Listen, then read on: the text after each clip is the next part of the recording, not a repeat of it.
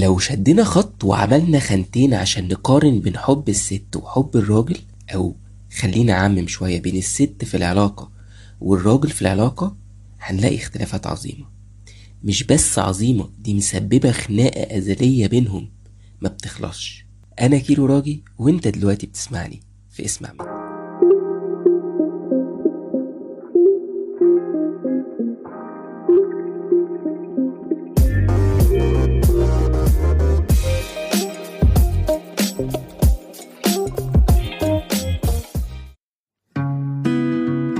بصوا يا جماعة، مبدئيا الحلقة دي مقارنة للتوضيح عشان مش عايز بس نفسيات تاني.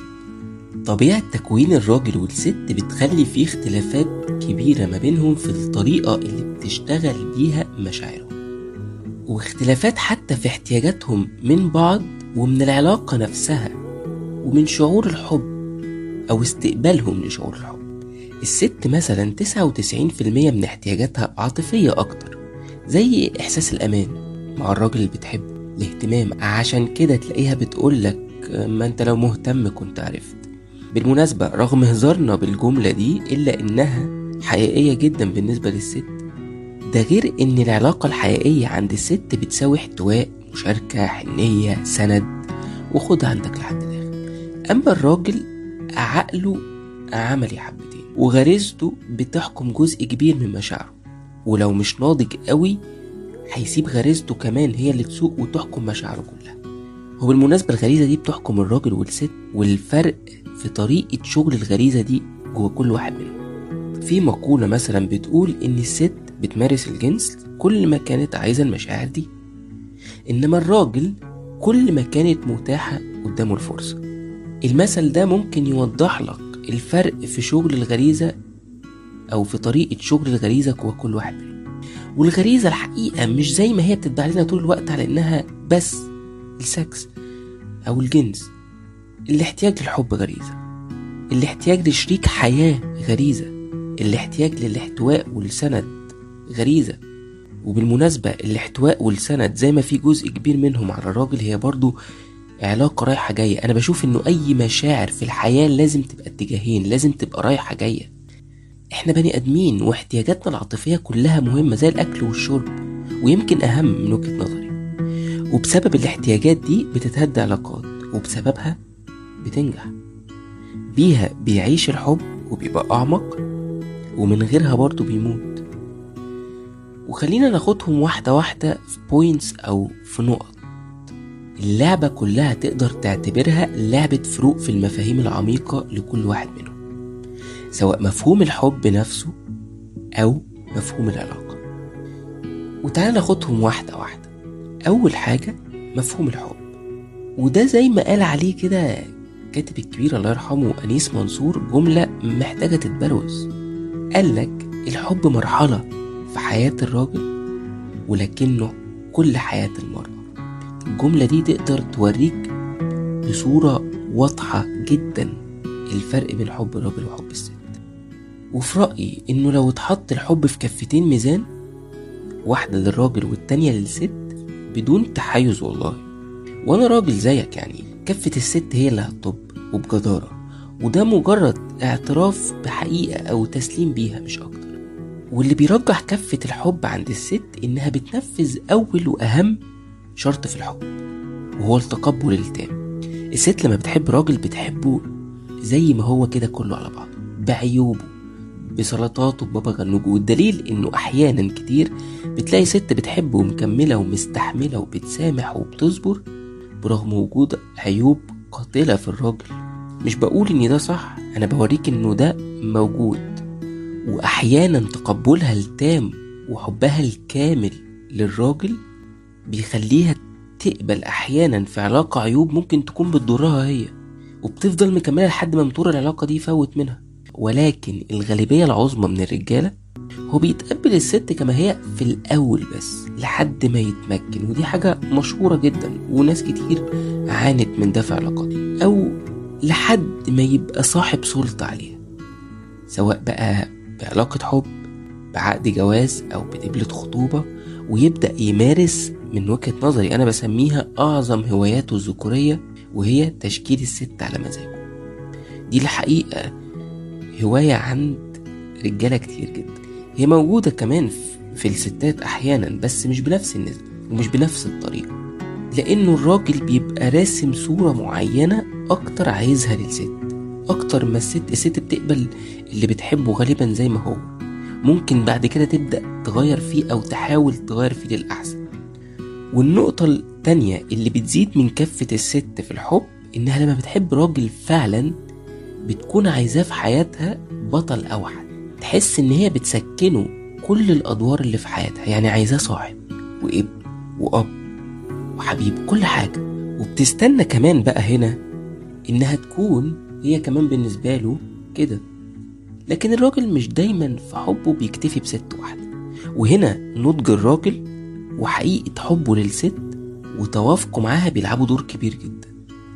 لكن بعض الرجالة بيحب يحط ست أو أكتر في كل دور، وده مزروع في عقله من وهو مراهق صغير، لما فهموه إنه مثلا في ست للحب وست تانية للجواز، وبعد الجواز في ست للبيت والعيال وست للفرفشة والانبساط.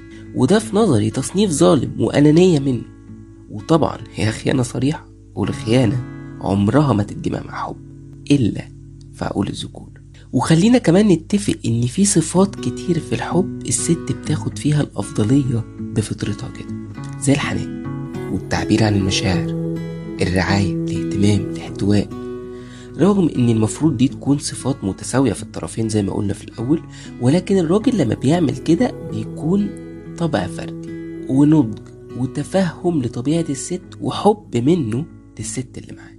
عشان كده بشوف كمان ان الست في الحب بتكون أم أكتر، والراجل في الحب كتير بيكون طفل صغير أو بيكون عامل فيها بابا، في تسلطه، في تحكماته، في قيوده، وأحيانا في رغبته في تربية الست على إيده من أول وجديد زي ما قلنا، مع إنه بيبقى واخد واحدة متربية وبنت ناس محترمين وكل حاجة.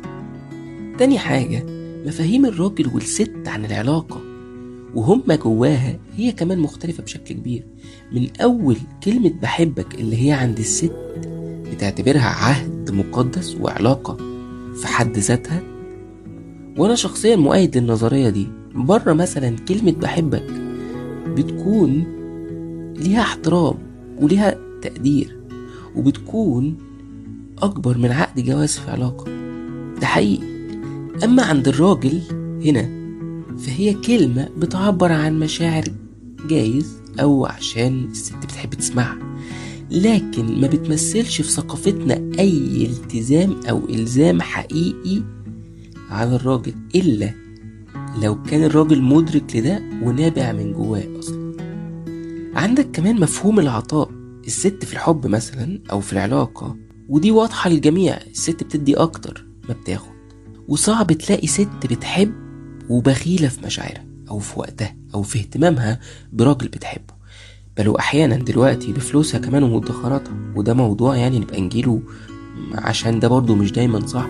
لكن الراجل ممكن يبخل على واحدة بيحبها، أو يعني هنقول إنه بيحبها، أو حساباته في العطاء بتكون مختلفة تماما عنها. ده غير إن بعض الرجالة بيبقى جزء من مفهومه عن الحب إنه ياخده بس، لذلك تلاقي ست مثلا بتسيب راجل وكل أسبابها كانت إنه أناني مثلا. كمان مفهوم الإخلاص نفسه سواء للطرف التاني في العلاقة أو للعلاقة نفسها مختلف بين الراجل والست. الحب عند الست كأنه وعد منها بإنها تكون لراجل بتحبه وبس، ومستعدة تعيش معاه عمرها كله من غير ما تفكر في أي احتمالات تانية أو حد تاني. أما الراجل فممكن جدا قدام تلاقيه يزهق أو مشاعره تتغير أو يجري على واحدة تانية. كمان التضحية مختلفة جدا، وده تقدر تشوفه واضح جدا في العلاقات حواليك. الست بلا منازع تاخد المركز الأول في تقديم التضحيات والتنازلات الغير مشروطة في سبيل حبها وفي سبيل نجاح العلاقة مع راجل بتحبه، أو عشان حتى تحافظ على بيتها وولادها. والست بطبيعتها بتكون باقية أكتر على العلاقة حتى لو على حسابها هي شخصيا. تخيل الراجل ممكن يضحي، لكن غالبا تضحياته في أغلب أحوالها بتكون محسوبة، وتنازلاته غالبا بتكون مشروطة، ولكنه بيشترك مع الست في انه لو فعلا باقي على العلاقة وبيحبها ممكن يضحي بحاجات كتير، ولكن برضه مش بنفس درجة الست. كمان مفهوم تغيير الآخر اللي أنا شرحته في الأول، وده مفهوم مشترك بينهم زي ما قلت. لكن أحيانا الست بتحب تغير راجل هي بتحبه، وغالبا بيكون محاولة تغييرها ليه للأفضل، لكن مش دايما الراجل بيغير الست للأفضل. وأغلبية الحاجات اللي بيحب يغيرها الراجل في الست هي حاجات ليها علاقة بشكل الست من بره، بطريقة تعامل الست في مجتمعه، مش تغيير جوهري زي ما الست بتحاول تعمل في الراجل. فغالبا بيتحول تغيير الراجل للست لتغيير سلبي أكتر من تغييرها هي ليه. كمان من ضمن المفاهيم اللي تلاحظ قوي إنها مختلفة بين الراجل والست هي مفهوم الثقة. الست لما بتحب بتدي للراجل في البداية ثقة مطلقة إلى أن يثبت العكس. ثقة الراجل في الست بتتبني تدريجيا، وثقته هو في نفسه بتلعب دور كبير قوي في ثقته في الست، فهو محتاج طول الوقت إنها تثبت له إنها قد الثقة. وده ياخدنا بقى للقضية الكبيرة أو لمفهوم الخيانة. طبعا الست لو حبت مستحيل تخون، لأن الست لما بتحب عينيها ما بتشوفش أصلا أي راجل تاني في الحياة. ده غير إن الست ما بتحترمش نفسها في حالة التفكير أصلا في حد تاني، مش في الخيانة بقى.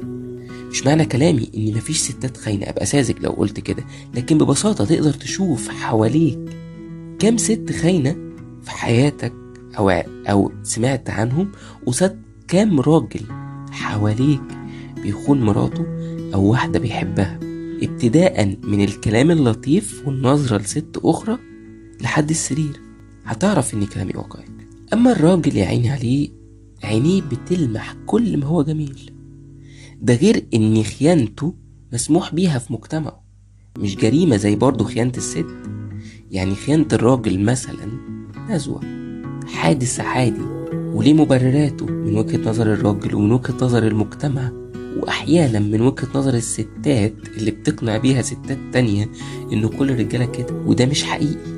ولكن أكيد برضو في راجل لما بيحب ست ما بيخونهاش.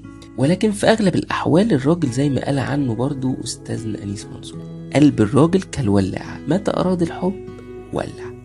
في النهاية احنا هنا مش بنقول مين أفضل من مين، وطبعا في استثناءات من الجنسين، لكن احنا برضو قدام صورة واقعية تخليك كراجل تقف احترام وتسقف وتعترف ان الست أشطر وأصدق في فن الحب.